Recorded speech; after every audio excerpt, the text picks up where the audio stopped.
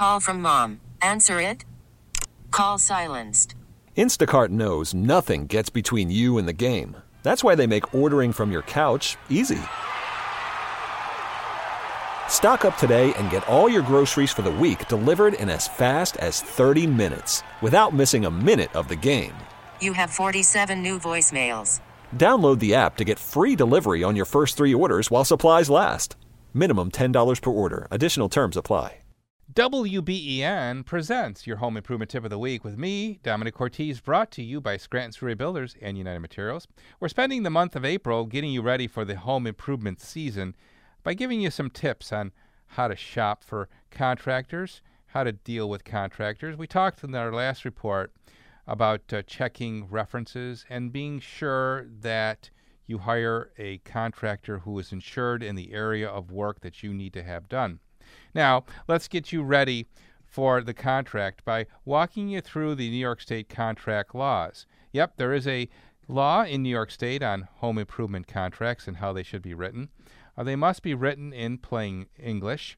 They must contain all the work specifications and serial numbers and model numbers of all the work that you're going to have done. It must have the total sum of the job with an approximate window of delivery. You must be told that you have 72 hours to rescind that contract if you sign the contract in your home, not if you sign the contract in the contractor's office. Be aware of that. And it must also have a payment plan that bears reasonable resemblance to the status of the job, meaning a draw schedule that you would agree to. You also must be told that if you don't pay the contractor, that he has the right to lien your property, and that all payments you make to him must be put through an escrow account that he keeps for all the money he receives from jobs. It must go through an escrow account. It's important that you know about these laws so that when you see a contract, that it makes sense to you and that it all fits in your expectations as to what you are buying. Tune in next Saturday morning at this time as we talk to you about hiring the right contractor and the personality side of the equation.